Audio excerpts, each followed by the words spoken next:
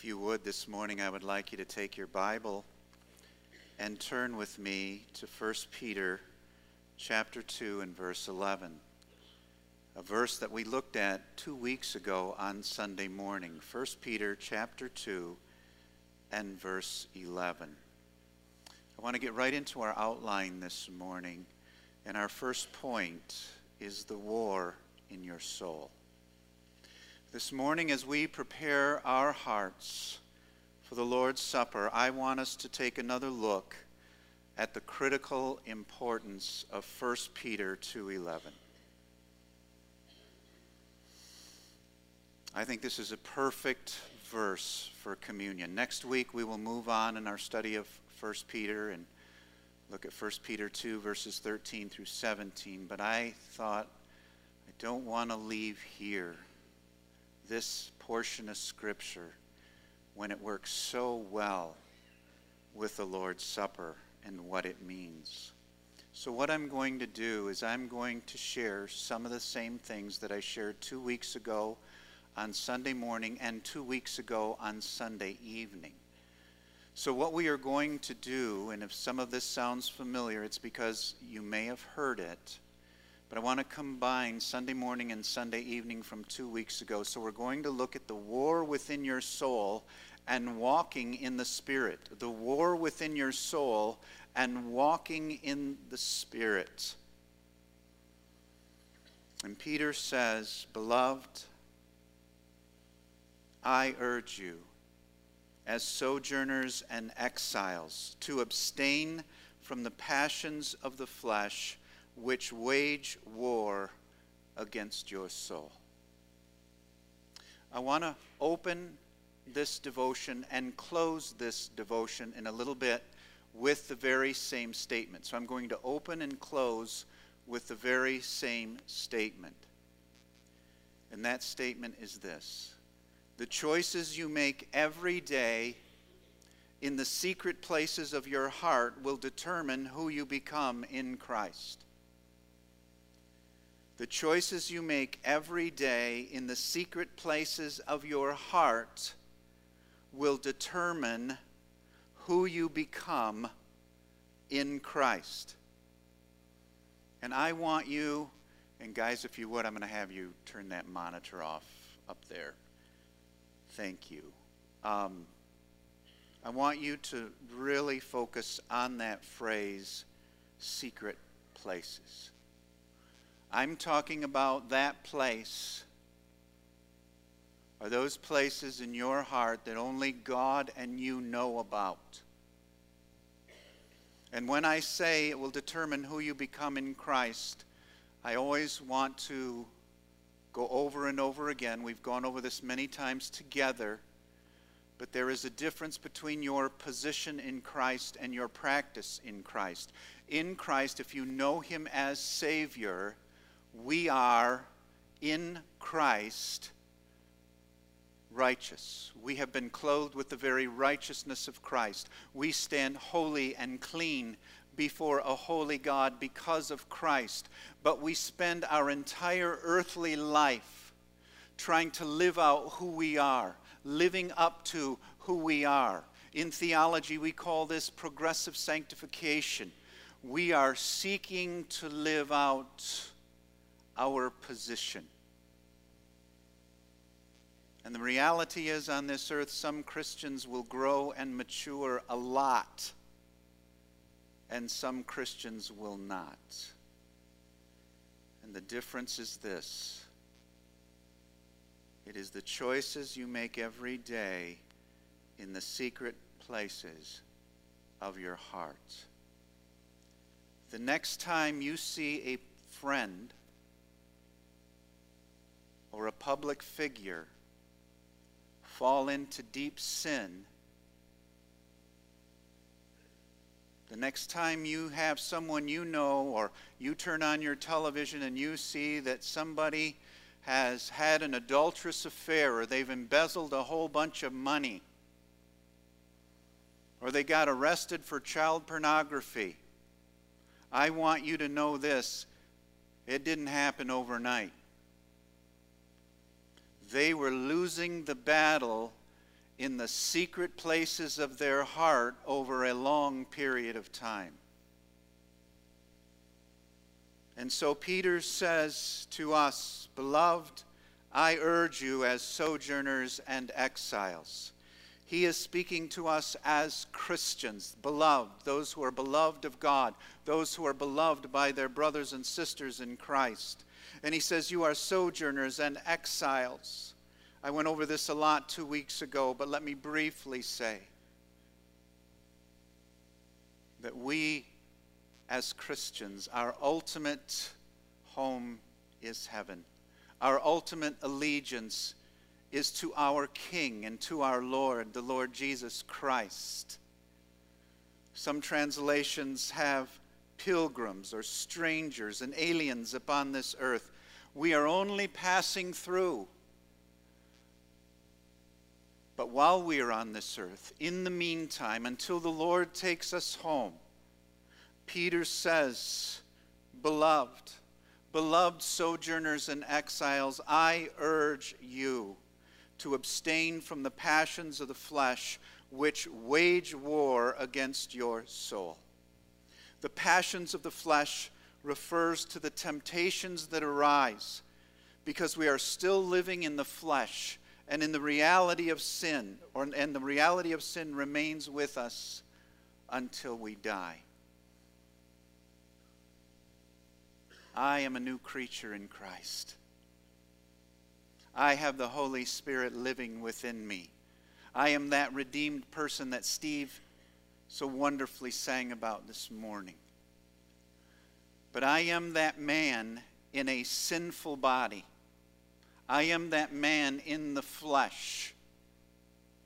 And therefore there is a war going on between the spirit and the flesh, a war which is talked about numerous times in the New Testament.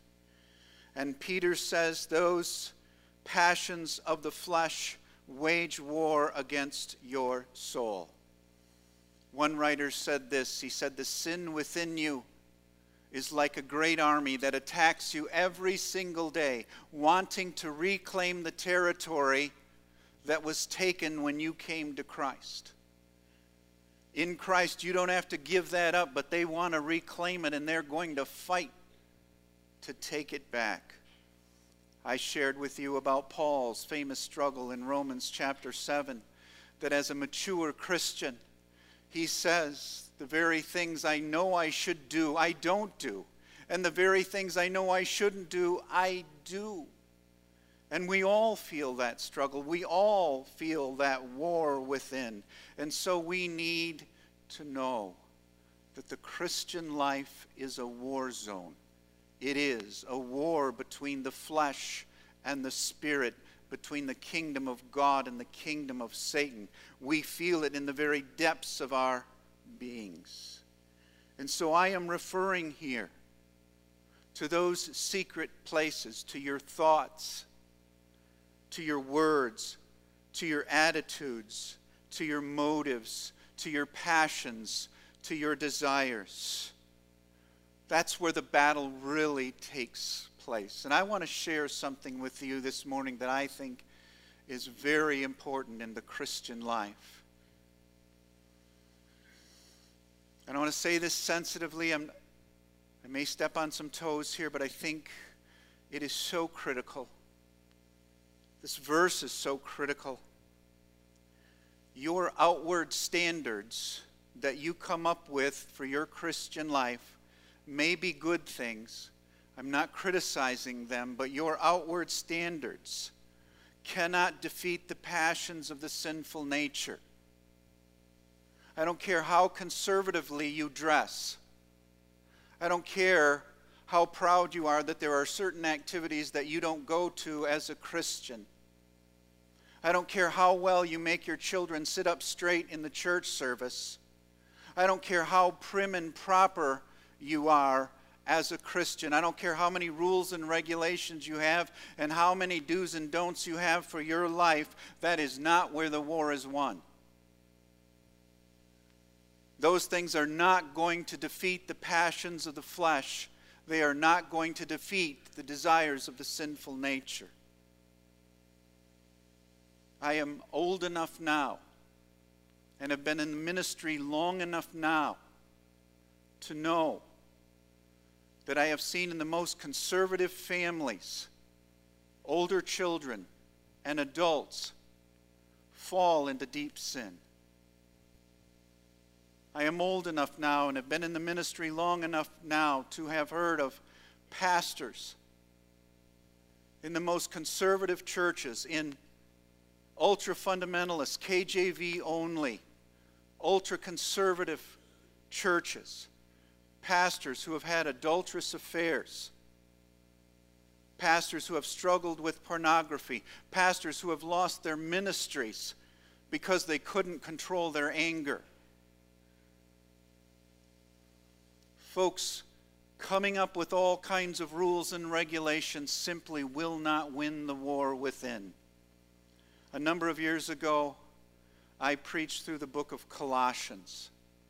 And one of the passages that has stayed with me in a very strong way is Colossians 2, verses 20 through 23. Very important passage of Scripture. I want you to listen carefully to what Paul says. Paul says, if with Christ you died to the elemental spirits of the world, why, as if you were still alive in the world, why, as if you were still a part of this world, do you submit to regulations? Do not handle, do not taste, do not touch, referring to things that all perish as they are used, according to human precepts and teachings. These have indeed an appearance of wisdom in promoting self-made religion and asceticism and severity to the body. Now watch this. But they are of no value in stopping the indulgence of the flesh. I want that to be burned in our minds and in our hearts this morning. They are of no value in stopping the indulgence of the flesh. Do not handle, do not taste, do not touch, do not do this, do not do that. Folks, those man-made standards and rules we come up with for our own lives will not defeat the flesh. When I was preaching on this passage, I found an illustration that I used in that particular sermon. One writer said this. He said, you can take a Christian man and put him on a remote, deserted island with no access to television, with no access to the internet, with no influence from the culture around him. And he says, I guarantee you that every single day that man will struggle with the urges and desires of his own sin. You can't isolate and separate yourself and think that that is enough to win the battle. Because it is something within us. It is from our sin nature. It is that sin that still resides within us. I shared this with you 2 weeks ago on Sunday night and want to share it with you again. God uses the war within you to cause you to grow strong in Christ. God uses the war within you to cause you to grow strong in Christ. Your inward struggle is not unusual. It is essential. Your inward struggle that you face every day is not unusual. It is essential. If you weren't a Christian, you wouldn't have a battle. You'd just be giving in to all of your sins. It's because you belong to Christ. It is because you are in Him that there is this battle, this war that rages within you every day.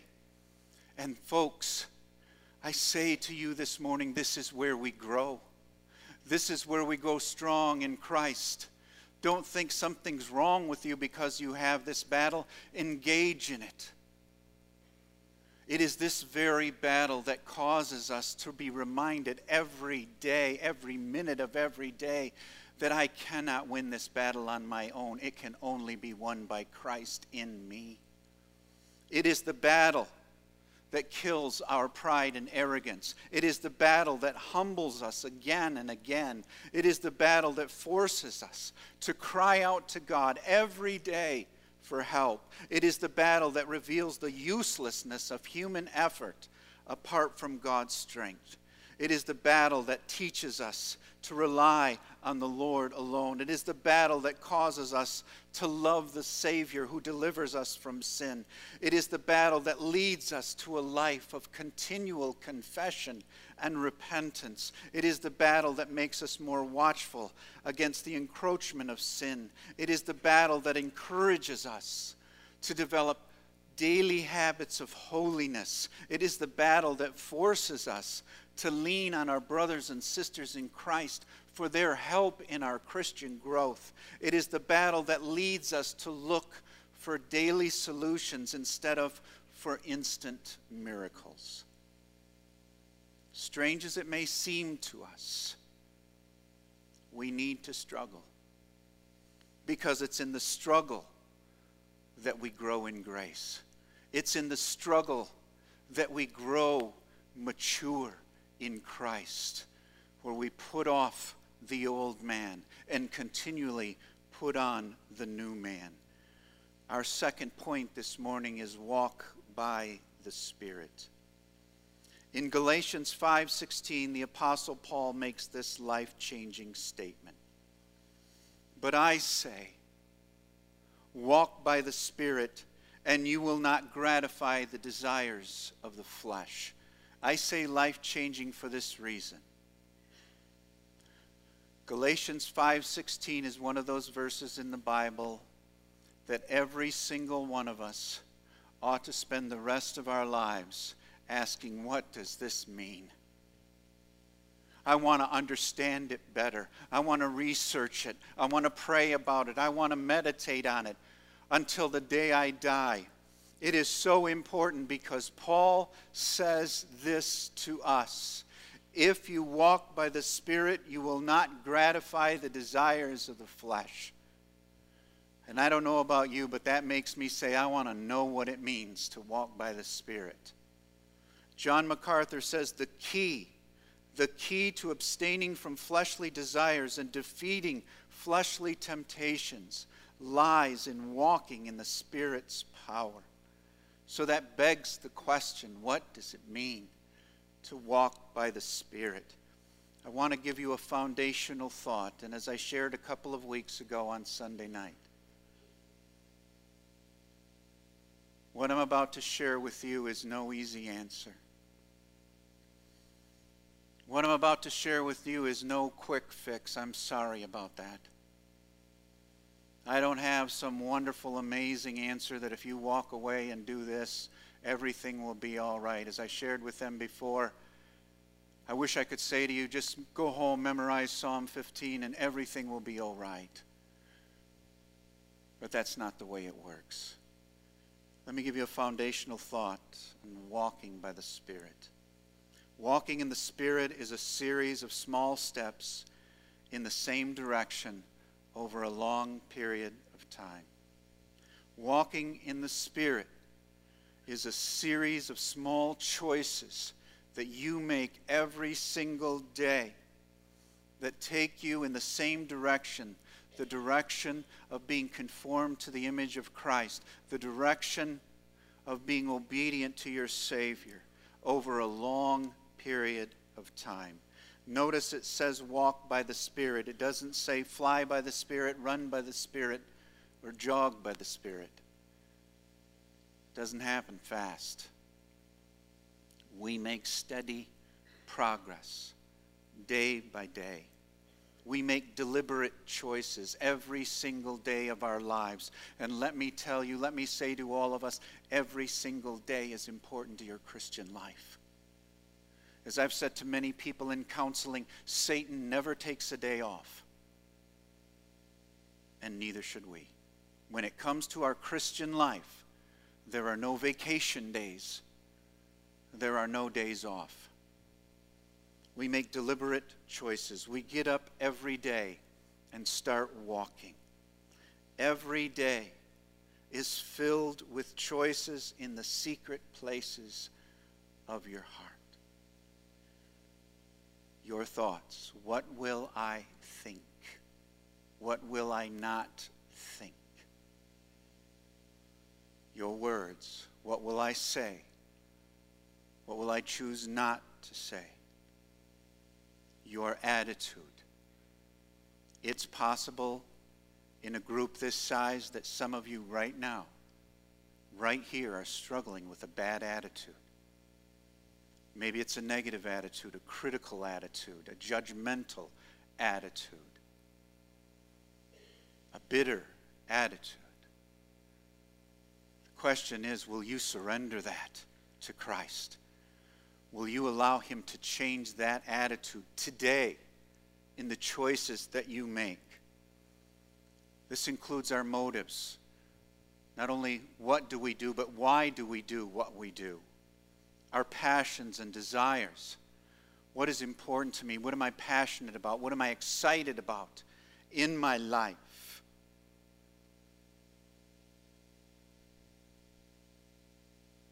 Every day, I make choices that I must, and in those choices, I must choose Christ.